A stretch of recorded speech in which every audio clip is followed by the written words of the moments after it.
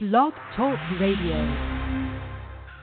Hello, Nats Sound. Welcome to Nats Nightly, sponsored by FederalBaseball.com. This is Patrick Reddington from Federal Baseball. I've got Dave Nichols on the line from Federal Baseball.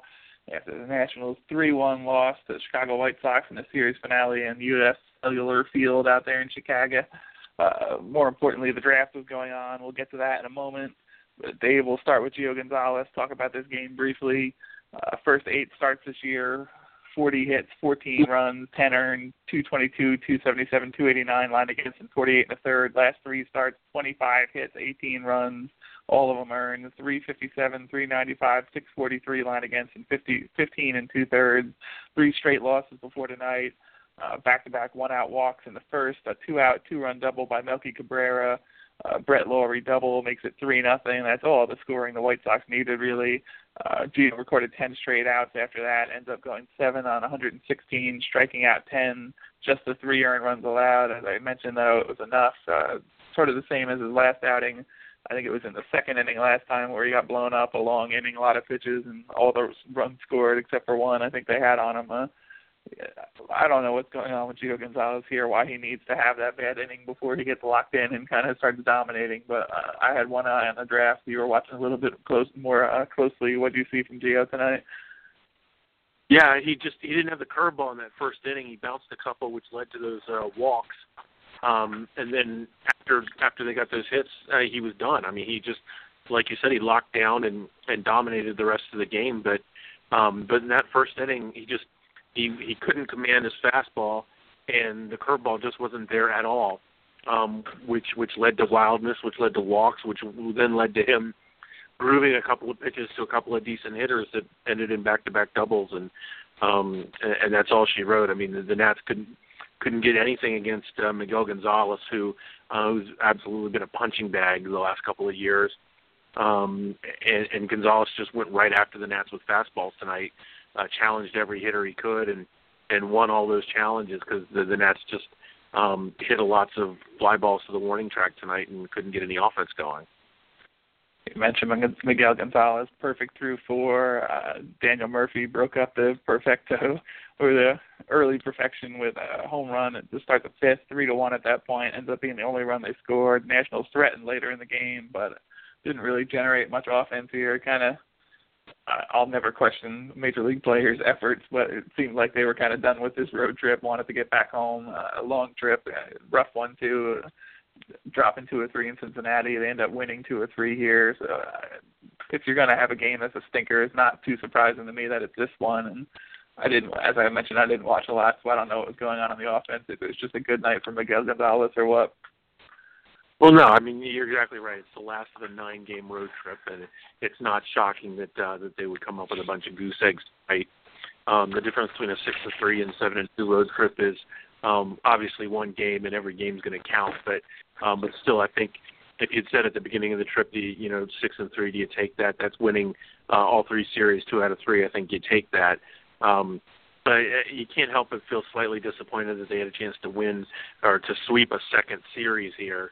And just couldn't get it done, couldn't get any offense mustered, considering they'd scored double-digit runs 3 nights in a row just to see the bats take it off tonight.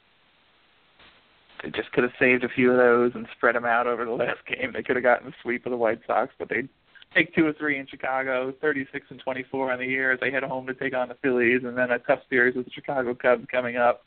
We'll talk more about those games after those games, but the big talk tonight is about the draft. The Nationals made their top 3 picks, the number 28 overall selection, Carter Kieboom, whose name you might recognize. His brother Spencer is already in the Nat system, a catcher at AA currently in the National system. Impressed Dusty Baker this spring, so there's a family connection there.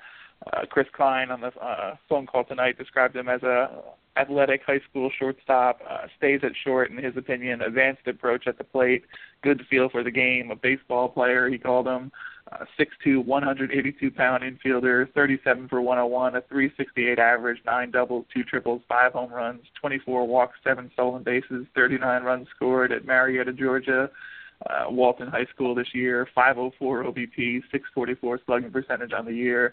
You got a little bit of time to look into him since they made that first selection, number 28 overall. What do you think about Kieboom?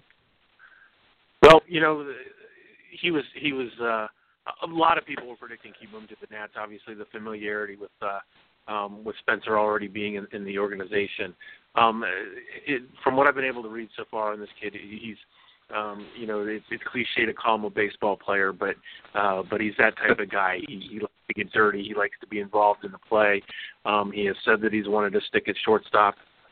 There are some concerns that he might have to move to third, but he should have the bat to stick it at short or third base either way.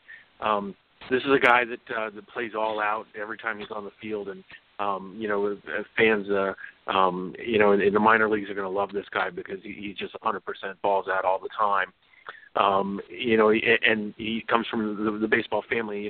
They've got a third brother who's playing in college right now too, and he's very clearly the best of all three brothers. Spencer might have a chance to play at the big leagues, but Carter definitely will, and it's a solid pick here for the Nats. 29th overall, they had back-to-back picks, compensation picks for losing Jordan Zimmerman and Ian Desmond to free agency this year. At number 29, they go with Dane Dunning, right-hander out of University of Florida, 6'3" right-hander, 2.50 ERA in 29 games, 5 starts this year, walked 11, 1.45 walks per 9, struck out 78, 10.27 Ks per 9, and 68 and a third for the University of Florida Gators. Kris Kline, the assistant GM, I should note, they're on the phone with Kris Kline, Jeff Zona, and Gio Gonzalez, who are national cross-checkers for the Nationals. They were giving us some info on the picks from tonight. Kline said they're going to develop Dunning as a starter. He called him one of the best starters in college. He just said he happened to be pitching on one of the best staffs, basically, in college. Said he was a starter at 95% of the other colleges out there. Worked out of the bullpen in Florida, but they are going to develop him as a starter. It looks like a hard-throwing right-hander that they got here. What have you been able to pick up on him so far? Yeah, 92, 93 mile an hour, and up to 95 when he needs to go back and get it. The scouting report says he's got a good feel for his change, a good movement on all of his pitches. Really interesting case because he didn't start his last year here in college, his junior year. With a couple of the other prospects that they had done there, Pook and a couple of other guys that got drafted ahead of him, they moved him to the pen where they benefited the team more than the player. A lot of folks are comparing him to Anthony DeSclafani, another Florida pitcher who, in a similar situation, was asked to go to the pen as opposed to start, and then was developed as a pro as a starter. Dunning has the requisites to start. He's it's kind of a typical pick here. You draft a high schooler that you're not sure if you're going to be able to sign. Kieboom is a solid commit to Clemson, so it's going to take a little bit to get him away. They won't have any problem with Dunning. They'll be surprised if they don't sign him tomorrow or the next day and send him right out to Auburn in the New York Penn League, which starts next week. This is a guy that should get, if he's going to be a major leaguer, he should get there pretty quickly. As a college junior, a big arm, 6'4", 200, 205. So he looks like he could put some muscle on anyway. There were a couple of other players there at that spot that, reading the scouting report sounded interesting, and you wonder, why didn't they do this? Why didn't they do that? A lot of things go into all these different picks. But Dunning, it seems like a guy they're going to get in their system very quickly and get him out, starting games for them. Yeah, Kline said they were very confident they'll get all three signed before the deadline. He said Dunning, as you mentioned, would likely get his feet wet in Auburn, get him acclimated to starting again every fifth day after he did.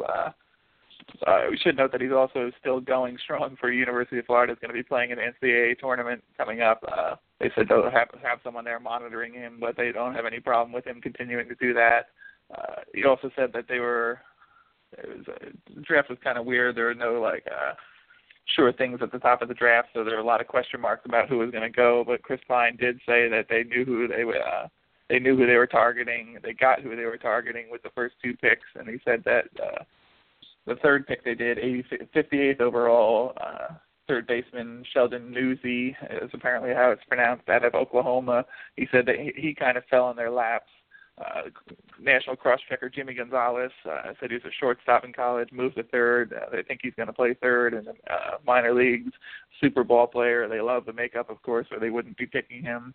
I looked up his stats really quickly.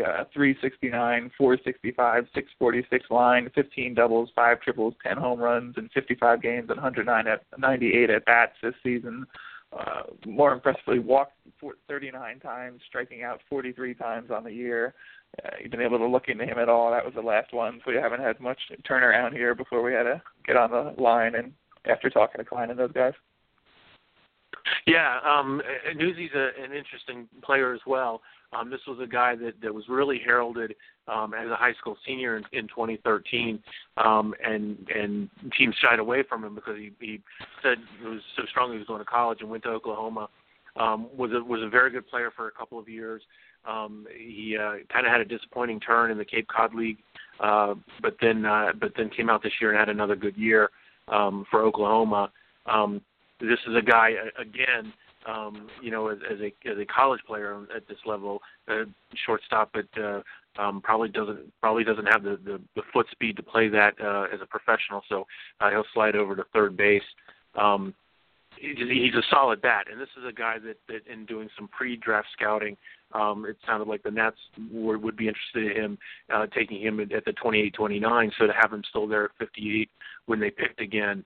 I'm sure when Kline said he fell into their laps, that's what they were talking about. This is a guy that the Nats have tracked for a long time. And again, it's not surprising that with the high school pick in the first round that they go for a college bat in the second round there.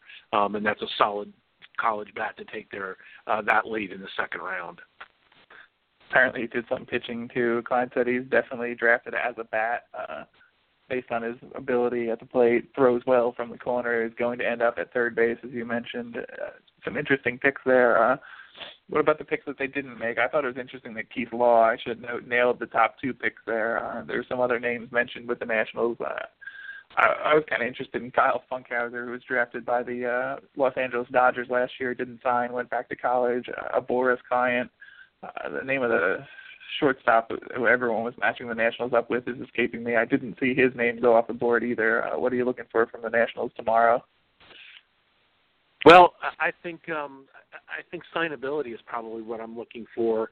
It's going to take a pretty good chunk of their allotment to get Kai Boom out of Clemson. So I think you're probably going to see some more college arms.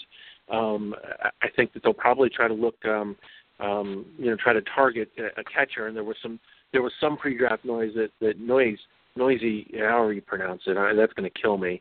Because they were looking at him maybe to slide him behind the plate, but organizationally, they really need to address the catching spot. So it wouldn't surprise me if they try to target that as well. Nationals start a 3-game series with the Phillies tomorrow in the nation's capital. Phillies have been giving them a tough time. They're kind of falling by the, they gave a little run there. We all kind of said that it must have been smoke and mirrors just because we didn't know it was going on there, where they were on a little bit of a run, 29-31 on the year, 36-24 for the Nationals. They get to see Hellickson again tomorrow night, Steven Strasburg on the mound for the Nationals. I know they're looking forward to the series with the Cubs. I think everyone is, fans and players alike, but the Nationals really can't let this one slide. They got to go out there and beat the teams in their division and kind of build on their lead there. So what are you looking forward going into the series with the Phillies and looking forward to the Cubs? No, you just said it. I mean, they have to win tomorrow night with Strasburg going. The Phillies were able to sweep the Nats a while back, but that was a while back. I mean, back when the Phillies were getting some pretty strong starting pitching and winning a bunch of one-run ball games. But as we know, winning 1-1 ball games is not a skill, and it evens out, and it's starting to even out for the Phillies in a big way. They're starting to play down to their level. Not last in the division because Atlanta might not win 60 games, but I don't expect the Phillies to be much ahead of them. And really, with the series coming up against the Cubs, they have to take 2 of 3, if not sweep the Phillies this weekend. Matt's Nightly, sponsored by FederalBaseball.com. We'll have a lot more on the draft up on Federal Baseball as soon as I transcribe the 7 or 8 minutes we had with Kline, Zona, and Gonzalez, and talk to you tomorrow. Talk to you tomorrow after the game against the Phillies, Dave, and hopefully have a lot more on the draft after that as well. Sounds good. Doghouse says, go Nats.